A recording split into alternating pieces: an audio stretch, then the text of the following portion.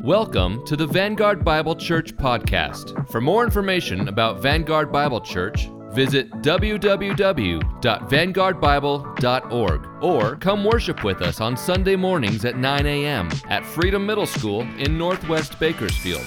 We hope you enjoy today's message. Well, good morning. It's a privilege and an honor to be here, and thank you for that introduction. Bear with me. I have 3 hours to preach this sermon, so I'm just kidding. But we can do like the Great Awakening where they preached all day long. But it is a privilege to be here, and it's an honor. Our text for today is Psalm 93. But before we get into the text, the title of the message is The Majesty of the Lord's Reign. And when we think of the reign or the rule of somebody that's in sovereign leadership, a leader of a country or a nation, what a perfect day. We think about the 4th of July, right? Where a human ruler in England was oppressing his citizens, right? And that's the whole point of the revolution here in our country. And men and women stood up against that corrupt rule and fought against it. But on that note, when I think of the rule and the corruption of human rule, I think of the Reformation. And I'm going to give you a little bit of church history. I enjoy church history. And I go back to the Reformation in the 1500s. I think of the Roman Catholic Church, how corrupt it became. The rule of the papacy, the Pope, became so corrupt that their word was more powerful than the Word of God in their eyes. So it took men such as Martin Luther, who in 1517 decided to write 95 statements, his 95 theses, against the corruption of the selling of indulgences to earn your place in heaven at the expense of the people's money. So that corruption, if you guys remember, Martin Luther nailed that 95 Theses in 1517 on the Wittenberg door. And that door in Wittenberg, it was kind of like a school pegboard, right? An announcement board. He didn't take a big old sledgehammer and nail it with a big old nail, on it, but he did post it on there. And then some men took that 95 Theses and spread it across, made copies and spread it across the land. And we know that that's the ignition, that's the fuel of the Reformation, which sparked across Germany, England. And it was going back to the Word of God, right? Sola Scriptura, Scripture alone, right? And I was speaking earlier to someone, and that the Scripture has been attacked ever since Genesis, right? The devil has attacked Scripture when he twisted God's Word when he was speaking with Eve. So God's Word is constantly being attacked. So in the Reformation, the Reformers wanted, hey, Christ is the head of the church, not the Pope. And we obey God rather than men. So he went against, like the other reformers. And then you see the other reformers, the pre-reformers, like John Huss, Wycliffe, who were the pre-reformers to Martin Luther, who fought against the Catholic Church. But in 1509, Henry VIII became the king of England. And his his life, if you read about his life and church history, especially through the lens of church history, this guy was back and forth, right? He was a devout Catholic. He married Catherine of Aragon, but she failed to produce a male heir for him. So he sought an annulment of his marriage from the Roman Catholic Church. Well, the Catholic Church did one thing right, they denied it, right? They said, no, you can't, based on that. So Henry VIII went away from the Catholic Church, and he convinced the Parliament to side with him, which in 1534, he created laws. It's called the Act of Supremacy.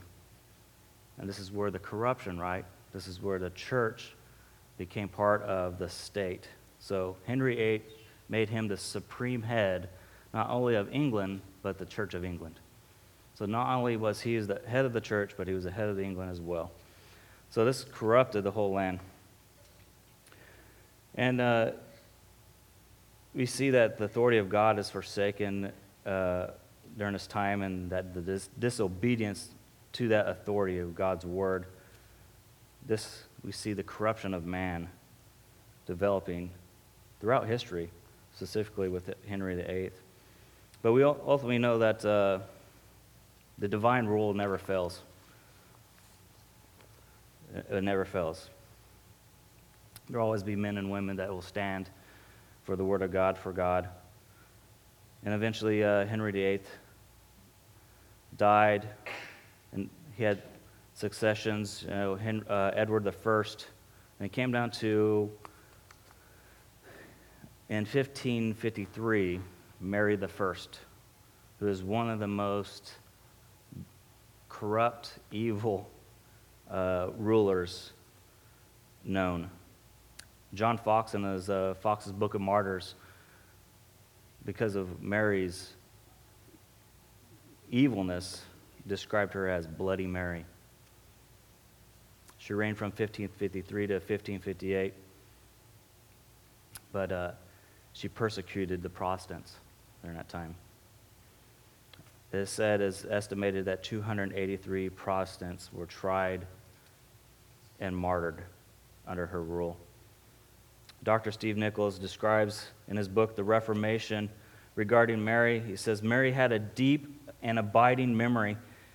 She was the daughter of Catherine of Aragon, Henry's first wife. She remembered what mockery was made of her mother, and she remembered full well the part of that of Cranmer, Thomas Cranmer, played in that.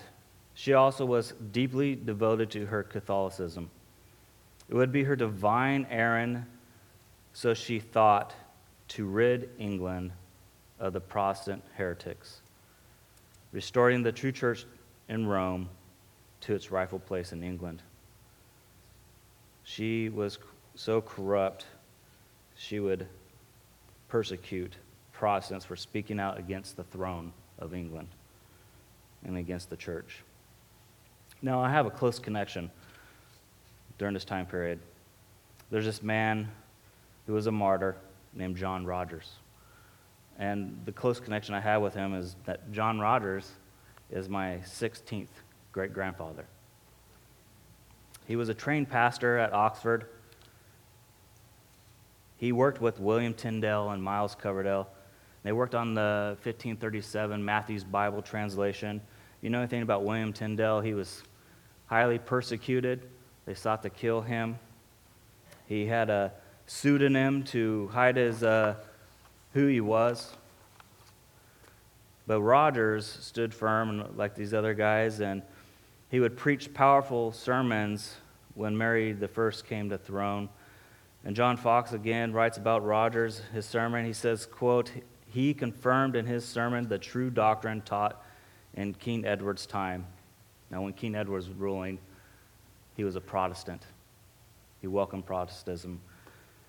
But it says, continuing, Foxe says, and exhorted the people to beware of the pestilence of the popery, which is the papacy, idolatry, and superstition. These powerful sermons that Roger preached led to his arrest and imprisonment. He was in prison for 12 months. He didn't get to see his wife or children. He had 10 at the time while he was in his imprisonment. We see the persecution that was happening. Pastors being arrested. This sounds familiar. We see this today, and especially with our brothers in Canada, James Coates and Tim Stevens, who were arrested and now they've been released, but they're being persecuted for preaching the gospel and the setting of a church to shepherd their flock. But in February 4th, 1555, Rogers was taken from his cell at Newgate Prison in England and led to be executed. John Fox writes about this conversation between one of the jailers, a guy who's identified as Mr. Woodruff. He escorted Rogers to the stake. And the conversation goes like this. Woodruff would ask Rogers to recant, and Rogers replied, "That which I have preached I will seal with my blood." Then Woodruff responded, "Then you are a heretic." Rogers responded to Woodruff, "That will be known on the day of judgment." Woodruff tells Rogers, "Well, I'll never pray for you." But Rogers replies, "But I will pray for you." So Rogers was immediately led to the stake. Crowds gathered at this spectacle. The crowd was encouraging and cheering Rogers as he's being led to the stake. But alongside him was his wife with their newborn baby, his 11th child he's never seen, and his 10 other children. Rogers has been heard quoting Psalm 51 as he's being led to the stake, reciting it from memory. Rogers was given one last opportunity to recant, but Rogers refused. Then Rogers was tied to the stake. The wood at Rogers' feet was lit on fire, and as the flames consumed his body, Rogers raised his hands up and began to rub them together. This was a symbol of washing his hands while repeating, "Lord, receive my spirit." Rogers would finish the race like a good and faithful servant of the Lord Jesus Christ. I tell you all this to show you and to teach us the true righteous rule and reign of sovereignty. Man will fail us in their rulership, their reign. But we have a one and true living God, Yahweh, that will never fail us. The God of the Bible, the God of the Old and New Testament, we know is sovereign over all, and he will reign. So let's turn to Psalm 93.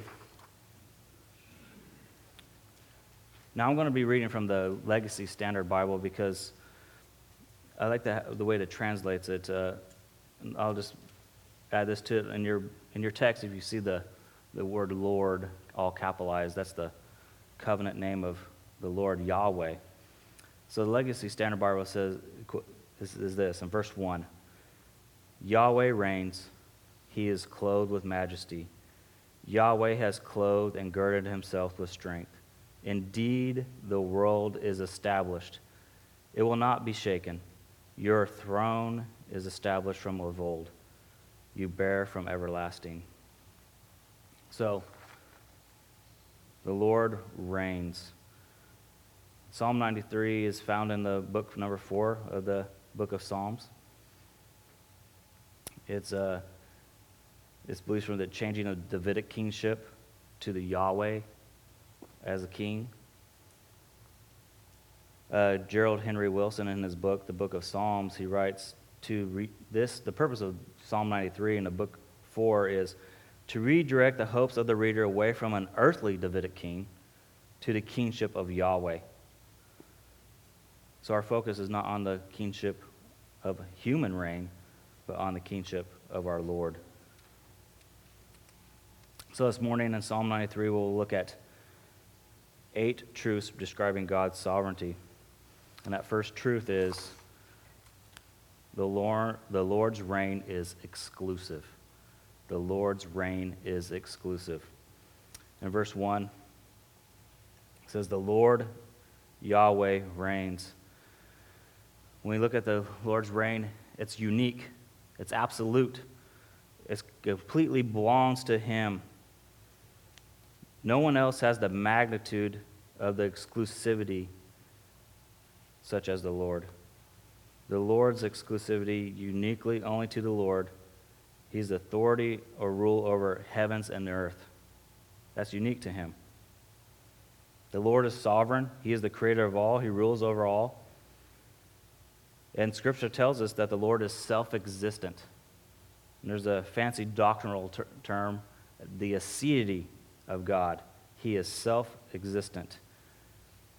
In Exodus 3:14, this is where we find out the covenant name, right? God said to Moses, I am who I am. He's Yahweh.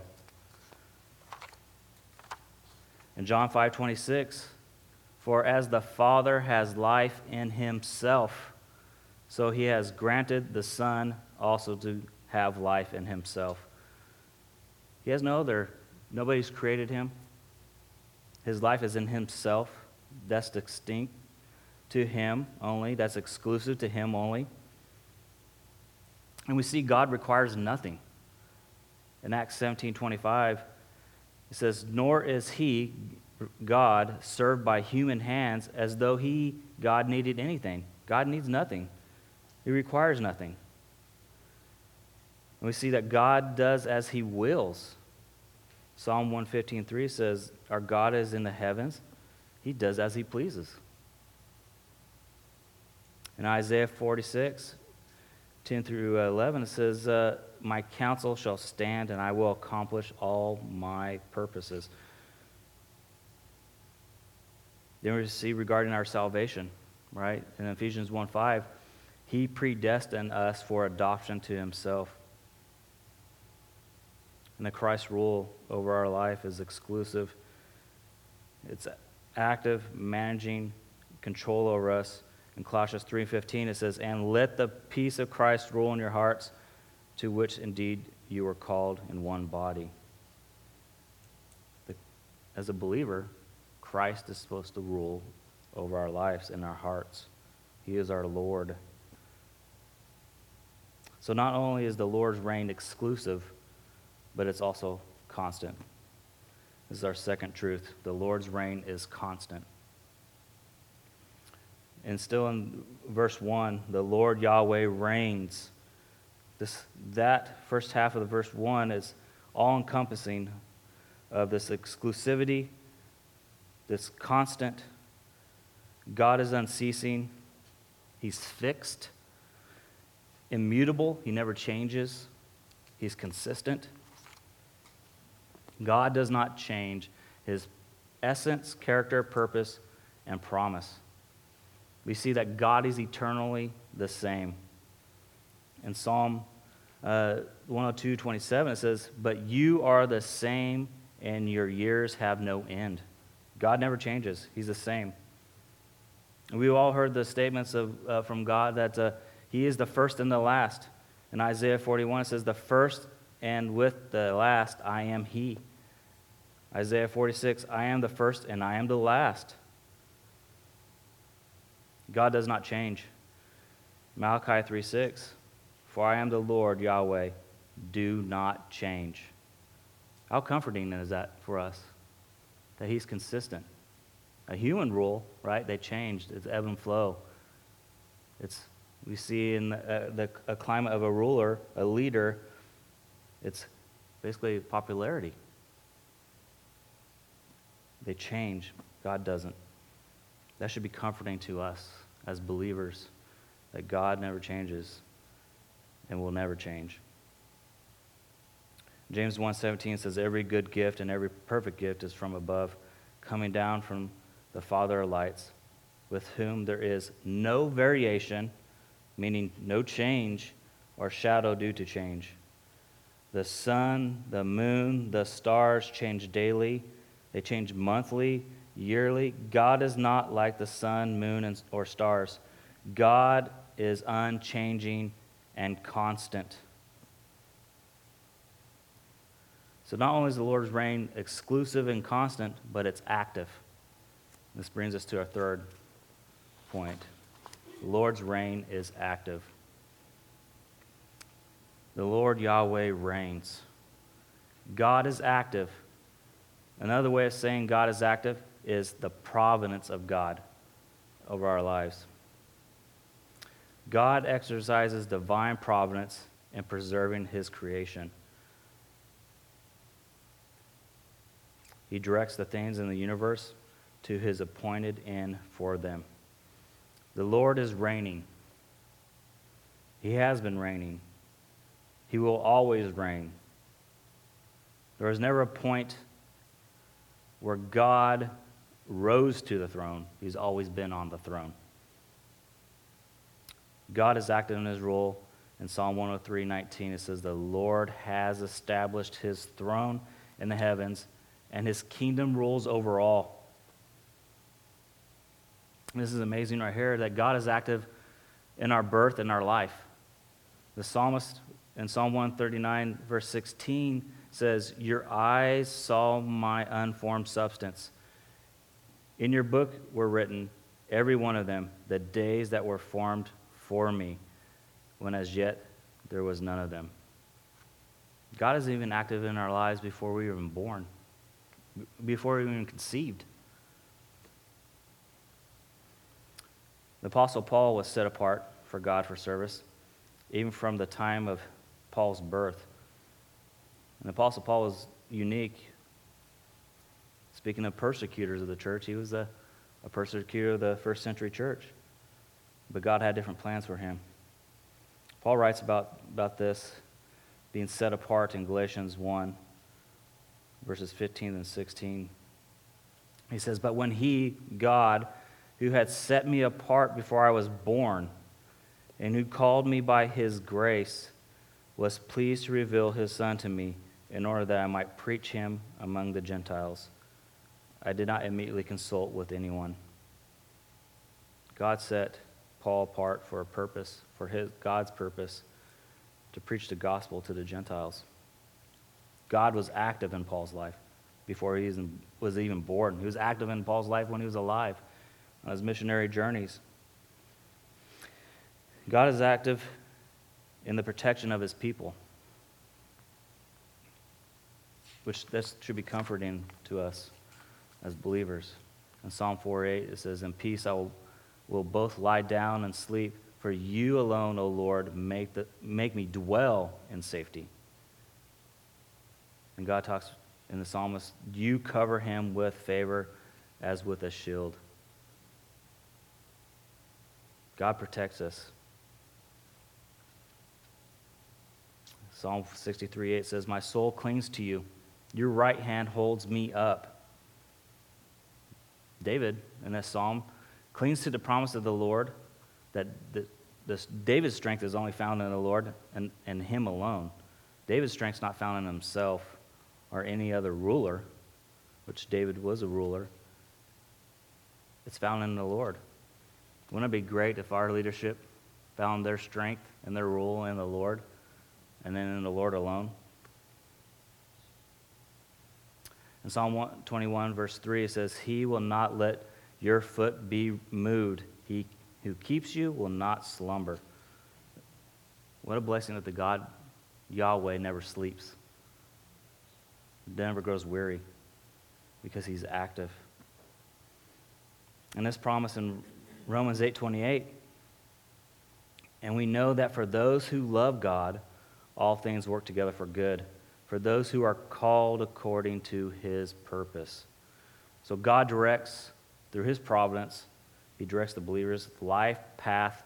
He's active in it, every part of the believer's life, the good and the bad, all for our good. God is active in providing for our people, for his people, Genesis 22, when Abraham is speaking with the Lord, it says, Abraham said, "God will provide for himself the lamb for a burnt offering, my son." So they went, both of them together. Remember the camping trip with his son? when they bring a sacrifice. There's something missing here, Dad. But God provided, right? He provided a sacrifice in that instance. And then everybody knows this verse in Philippians 4:19. And my God will supply every need of yours according to his riches in the glory of Christ Jesus. How wondrous is that? Our needs will be supplied by our Lord. God is active in answering our prayers. That's unlike any human ruler. God hears the prayers of his children. In Psalm 65:2, O you who hear prayer, to you shall all flesh come. And then Jesus said in Matthew 7:7, ask and it will be given to you, seek and you will find, knock and it will be open to you. Jesus tells us that God is compassionate towards his children who are suffering. In Luke 18, verses 7-8, it says, And will not God give justice to his elect, who cry to him day and night? Will he delay long over them? I tell you, he will give justice to them speedily. Nevertheless, when the Son of Man comes, he will find faith on earth. There's compassion from our Lord. Compassion. We see that the Lord is active in and through believers' lives and in all lives. The sovereign Lord cares and looks out for his subjects, his children, all for his glorification and his purposes. So not only is the Lord's reign exclusive, constant, and active, but it's infinite. Our fourth point is the Lord's reign is infinite. The Lord Yahweh reigns. The Lord's reign doesn't have a beginning or an end. In Psalm 46:10 says, the Lord will reign forever. Your God, O Zion, to all generations. Heaven and earth cannot contain God. Behold, heaven and the highest heaven cannot contain you. In 1 Kings 8:27. Isaiah 66:1 says, heaven is my throne and the earth is my footstool. That should make us feel like we're ants. Think of Isaiah chapter 6 when Isaiah went to the throne room of grace. The train of God's robe filled the room. And Isaiah fell on his face because he was unclean. He had this reverence that he was sinful. That's how majestic our Lord is. That brings us to our fifth point. The Lord's reign is majestic. We see that in verse 1, it says, he is robed in majesty. Or in the New American Standards, the Lord is clothed with majesty. In this verse, God is described as robed in majesty.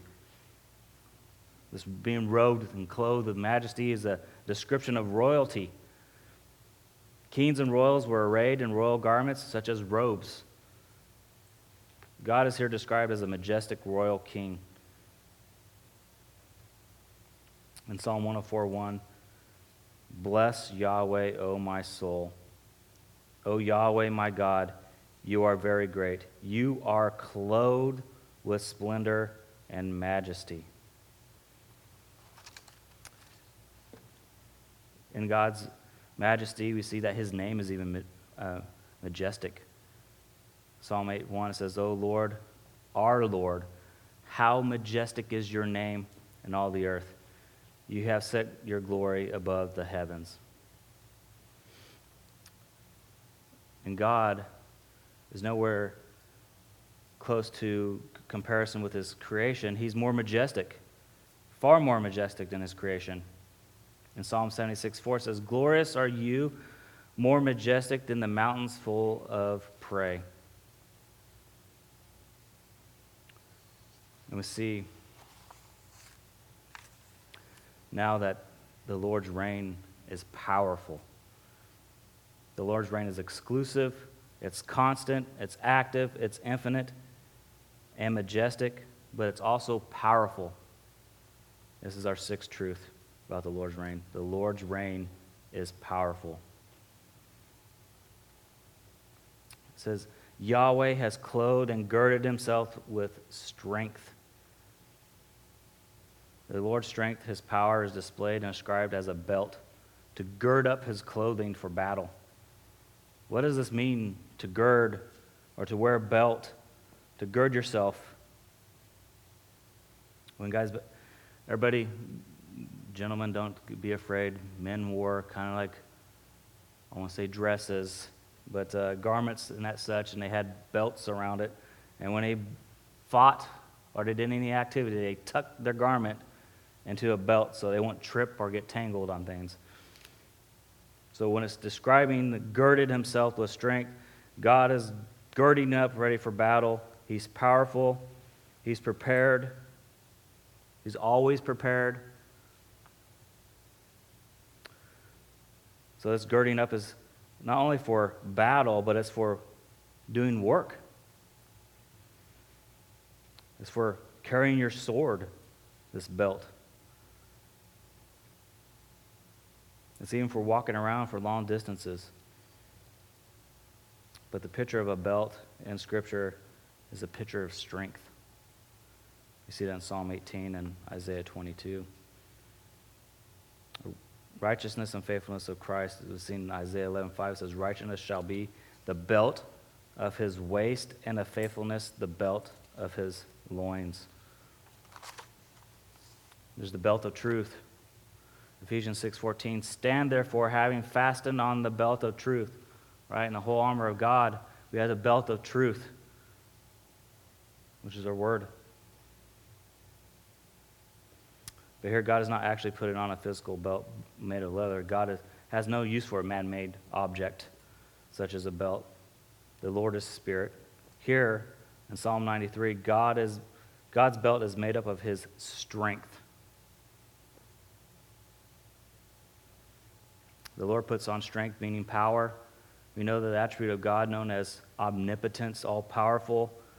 Throughout Scripture, God's power is described in great detail. What does God's power look like? Well, the power of God is great. Psalm 79:11 says, let the groans of the prisoners come before you according to the Lord's great power. Nahum 1:3, the Lord is slow to anger and great in power. God's power looks like it's strong. Psalm 89:13, strong is your hand, high your right hand. Psalm 136:12, with a strong hand and an outstretched arm. The power of God is glorious. Your right hand, O Lord, glorious in power. Your right hand, O Lord, shatters the enemy. Who has his glorious arm to go on the right hand of Moses? Who divided the waters before them? In Isaiah 63:12. The power of God is mighty. Job 9:4. He is wise in heart and mighty in strength. God's power is everlasting. Isaiah 26:4. Trust in the Lord forever, for the Lord God is an everlasting rock. In Romans 1:20 says, for his invisible attributes, namely his eternal power and divine nature, have been clearly perceived ever since the creation of the world. Isn't that amazing? People walk around and their consciences become so corrupt, even to the point of being seared, that they don't recognize God's eternal power seen through creation.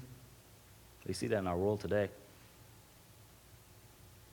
in our culture, for sure.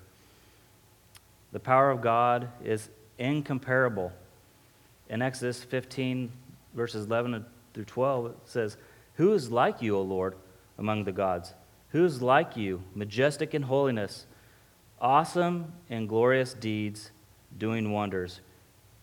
You stretch out your right hand, the earth swallowed them.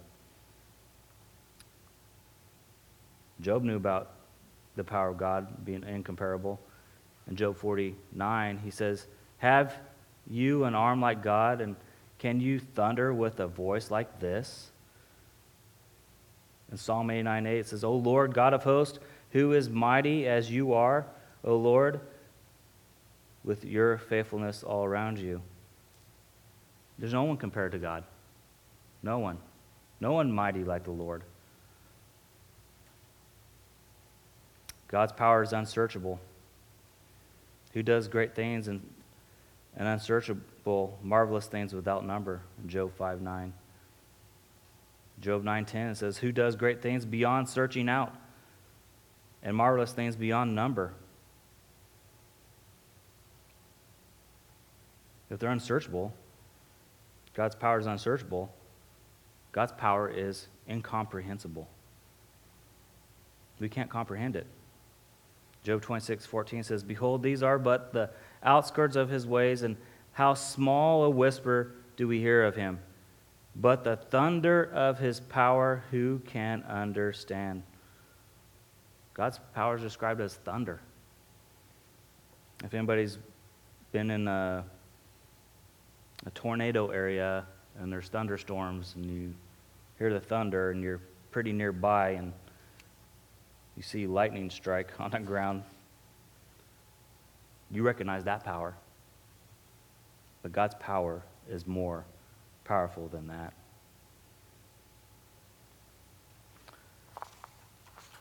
So we see that God's power is great, strong, glorious, mighty, everlasting, incomparable, unsearchable, incomprehensible. Well, this leads us to our seventh truth about the Lord's reign. The Lord's reign is immutable. When I mean immutable, it's unchanging, it's constant. In verse 1, it says, yes, the world is established. It shall never be moved. Remember that God is unchangeable in his essence, character, purpose, and promises. He never changes. What are these attributes of God's immutability, his unchanging? God carries out his threats and promises. In Numbers 23:19 says, God is not man that he should lie, or a son of man that he should change his mind. God doesn't change his mind. 1 Samuel 15:29, and also the glory of Israel will never lie or have regret, for he is not a man that he should have regret. And God doesn't repent. Like we, as believers, we repent. In Romans 11:29, for the gifts and the calling of God are irrevocable, irreversible. And God does not forgo his covenant promises. Read that in Romans 11, where God still holds on to his covenant promises. Isn't that amazing that our Lord never fails to carry out his promises for his children? Unlike a human leader who makes promises on a campaign trail maybe, but soon either forgets or pushes them aside. But our Lord does not forget his promises. God glorifies him he foreknew. Again, in Romans 8:29 through 30, it says, for those whom he foreknew, he also predestined to be conformed to the image of his Son, in order that he might be the firstborn among many brothers. And those whom he predestined, he also called, and those whom he called also justified, and those whom he justified, he also glorified. When I read that, I always draw to that he will glorify us one day. It's all because of his Son, Jesus Christ. God brings things to perfect completion. In Philippians 1:6, and I am sure of this, that he who begun a good work in you will bring it to completion at the day of Jesus Christ. Isn't that a wonderful promise? That we live in this decaying body, this sinful nature still attached to us, but God will seek it to completion. He will carry it out. We will be complete. This brings us to our eighth truth about the Lord's reign. The Lord's reign is eternal. The Lord's reign is eternal. Verse 2. Your throne is established from of old. You are from everlasting. Unlike human kingdoms or rulers, the Lord's kingdom does not have a beginning or an end. God is without beginning. God is without end. God is not limited by the moments of time. Human kingdoms have a beginning. Human kingdoms have an end. Read history.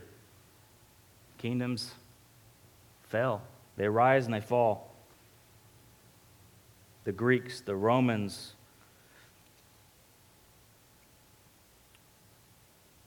seems cyclical throughout history.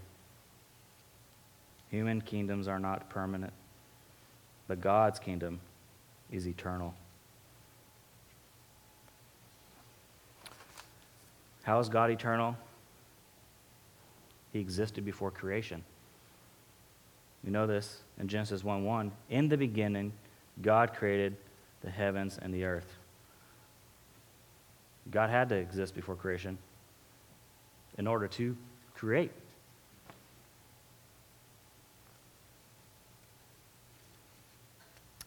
In Psalm 92, it says, before the mountains were brought forth, or ever you had formed the earth and the world, from everlasting to everlasting, you are God. And that phrase, everlasting to everlasting, means he has no beginning and end. He's always existed. And one of our main texts in the New Testament, John 1:1, right? In the beginning was the Word, and the Word was with God, and the Word was God. Not only God the Father is eternal, but God the Son, and then the whole Trinity, God the Holy Spirit. John 17:5, it says, and now, Father, glorify me in your own presence with the glory that I had with you before the world existed. Jesus speaking to the Father, talking about their communion together before the world existed. And then in that same chapter, in verse 24, Father, I desire, Jesus is saying this to his Father, desire that they also, whom you have given me, may be with me where I am, to see my glory that you have given me, because you loved me before the foundation of the world. God is eternal. God will endure forever. In Psalm 102, verse 27, but you, Yahweh, are the same, and your years have no end. And then in Revelation, we read in verse 8 of chapter 1, holy, holy, holy is the Lord God Almighty, who was and is to come. And you had three repeated succession words. Holy, holy, holy is saying God is holy, holier, holiest. That's great emphasis on his holiness. God is the eternal King. Paul writes in 1 Timothy 1:17, to the King of the ages, immortal, invisible, the only God, be honor and glory forever and ever. God is incorruptible and immortal. You see in Romans 1:23, Paul writes and exchanged the glory of the immortal God for images resembling mortal man. God is immortal.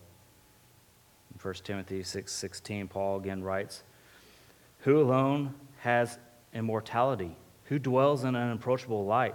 Whom no one has ever seen or can see?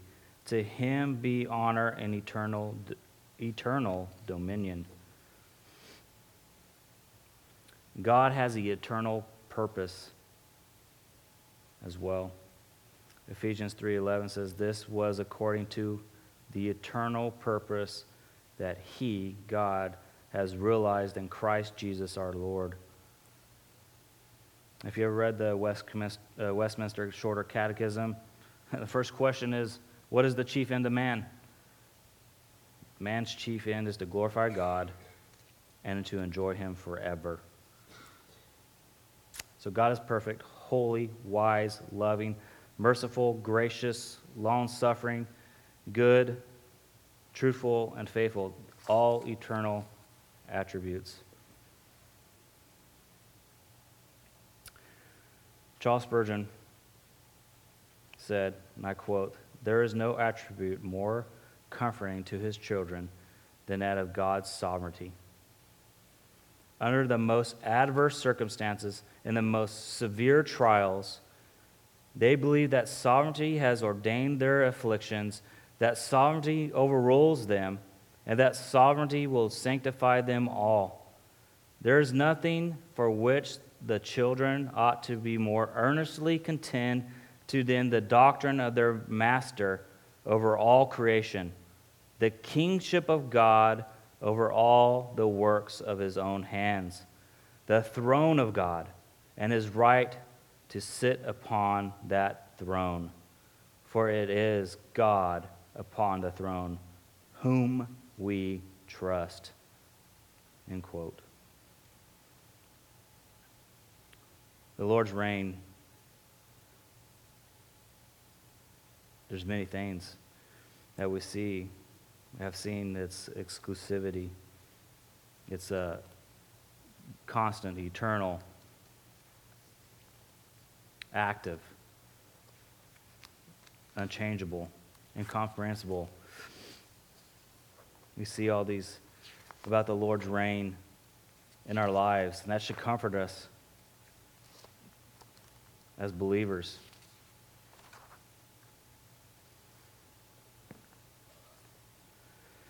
Now, as we looked at these attributes of the Lord's reign, let's look at some application so we can get a right understanding of the Lord's reign. Through the Lord's reign, we will see that there is security in the sovereignty of the Lord. That's number one. We will see there is security in the sovereignty of the Lord.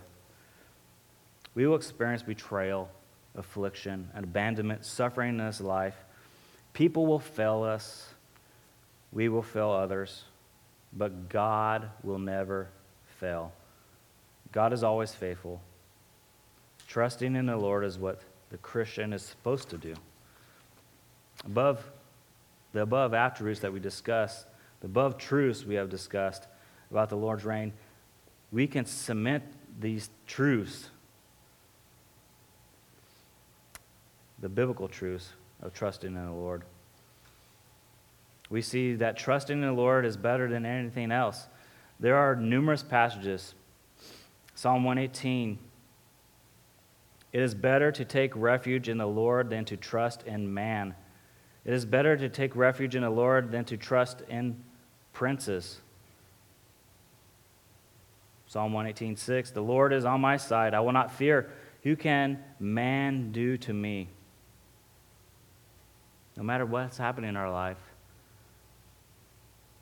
man can't do anything to us because we are eternal. We are Christ.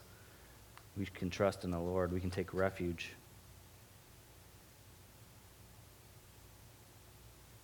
Isaiah 26:4 says, "Trust in the Lord forever, for the Lord God is an everlasting rock." So we have security in that God has our best interest. He has our best interest at hand, all for his purposes, all for his glorification, all for our good. That security we have in the Lord should bring comfort to our lives. And the second thing we can see is that there's salvation in Jesus Christ. The Lord's reign, his providence, is a way for sinners to be redeemed. The Lord's reign will give us confidence in the salvation found only in the Lord and Savior Jesus Christ. Only an immortal, powerful, unchanging, active, constant God can secure and provide salvation to sinners. There is no other one who provides salvation. John 14:6, I am the way, the truth, and the life. No one comes to the Father except through me. Jesus is the only way.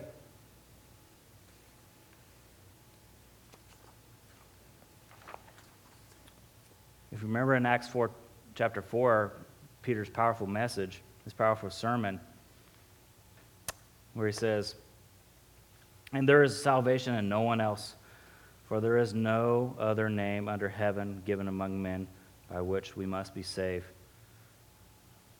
The salvation in Jesus Christ, that's exclusive to him alone. There's no but or to it. Only in Christ is our salvation. And we all know John 3:16 and through verse 18 says, for God so loved the world that he gave his only Son, that whoever believes in him should not perish but have eternal life. For God did not send his Son into the world to condemn the world, but in order that the world might be saved through him. Whoever believes in him is not condemned, but whoever does not believe is condemned already, because he has not believed in the name of the only Son of God. And then Paul writes about the deep personal conviction of the person of Jesus Christ. Not just an acknowledgement of who Jesus Christ is, because you remember in Scripture that the demons know who Christ is. They have a knowledge of Christ, but do they have a personal relationship with him? And Paul writes in Romans 10:9, he says, because if you confess with your mouth that Jesus is Lord and believe in your heart that God raised him from the dead, you will be saved.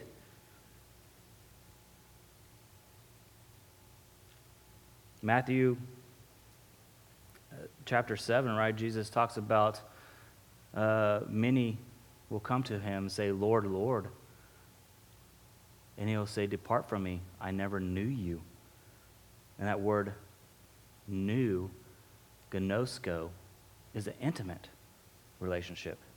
It's not just a knowledge, it's an intimate relationship. That word is used as similar to a marriage that come together of a man and a woman in marriage. The intimacy, you know every aspect of your loved one. That's the relationship we have with Christ. That intimacy. In Matthew 7, I think about, man, it's okay. Hey, do you know Christ? Do we know Christ? Well, I want to think, and more importantly, does Christ know you? Does he know you intimately?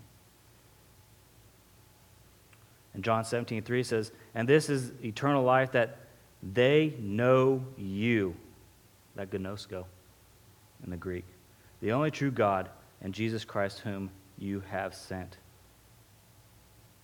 In 1 Timothy 2:5, Paul writes, for there is one God, there is one mediator between God and men, the man Christ Jesus. You don't find a mediator in our leadership in government, leadership at work. Nobody mediates for our salvation. Nobody mediates for our eternal good. Only Christ Jesus does. What is our purpose? The purpose of salvation? Paul writes in Ephesians 1:6, to the praise of his glorious grace. Our salvation brings glory to the Lord. Not only does it save us from eternal damnation, but it brings him glorious praise and grace. And thirdly, we see there is sufficiency and authority of God's word. I mentioned before at the beginning of this message that God's word is being attacked continually. It's being ridiculed constantly. But the word of the Lord is sufficient. The sufficiency of the Lord's reign is majestic and exclusive and constant, unchangeable, powerful, glorious and infinite. The Lord's reign is unlike the reign of a human component. A human reign will fail. It will fail. It will change. It relies on human wisdom, not God's wisdom. We as believers have a source given to us, and that source is the Word of God.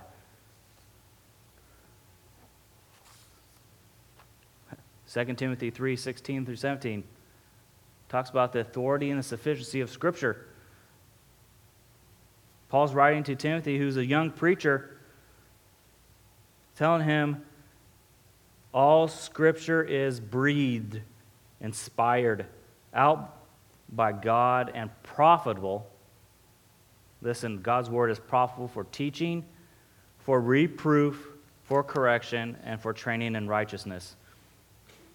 That the man of God may be complete, equipped for every good work. So God's word teaches us. It teaches us doctrine. It teaches divine instruction of the Old and New Testaments. Dr. Steve Lawson has said, the higher your theology, the higher your doxology. The more you're in the Word, the more you absorb the Word, the more the Word abides in your heart and your mind, the higher your worship for the Lord will be.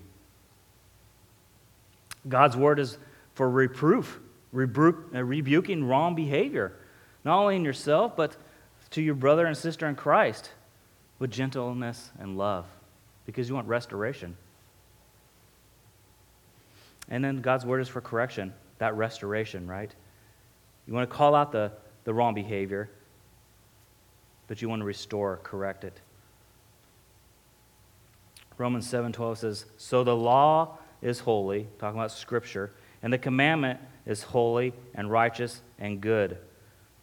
God's word is inerrant, it's without error. It's infallible. God's word is without error and never fails. 1 Thessalonians 2:13, and we also thank God constantly for this, that when you received the word of God, which you heard from us, you accepted it not as the word of men, but as what is really is, the word of God, which is at work in you believers. And in Hebrews 1:1, long ago, at many times and in many ways, God spoke to our fathers by the prophets. But in these last days, he has spoken to us by his Son, that's Jesus Christ, whom he appointed the heir of all things, through whom also he created the world. And Peter writes in 2 Peter 1:20 to 21, knowing this, first of all, that no prophecy of Scripture comes from someone's own interpretation. For no prophecy was ever produced by the will of man, but men spoke from God as they were carried along by the Holy Spirit. Peter's talking about the inspiration of God's Word.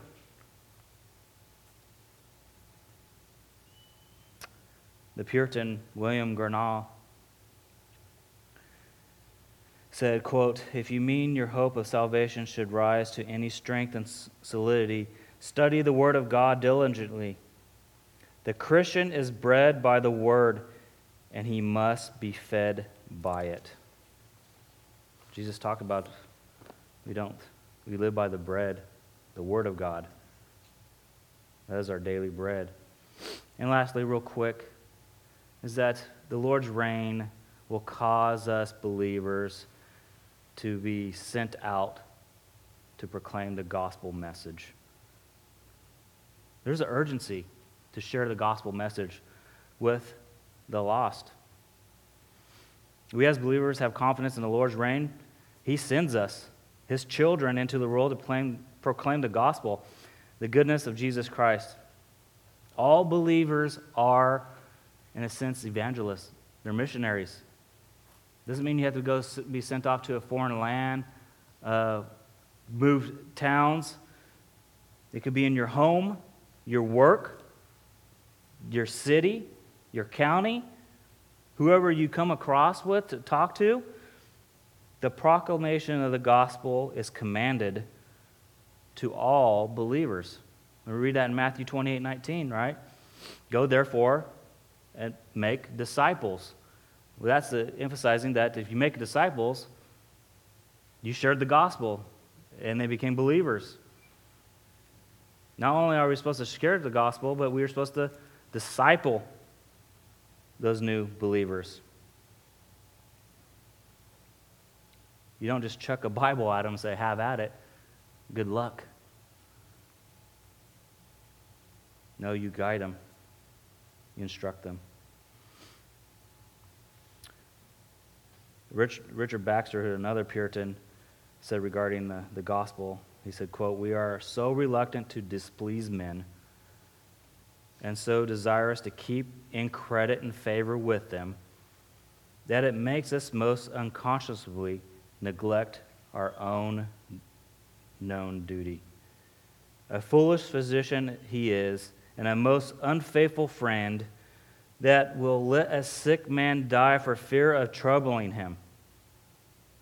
And cruel wretches are we to our friends that will rather suffer them to go quietly to hell than we will anger them or hazard our reputation with them."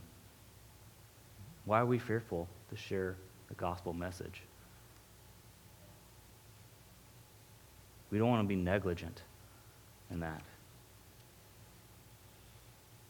We proclaimed that God, before the foundation of the world,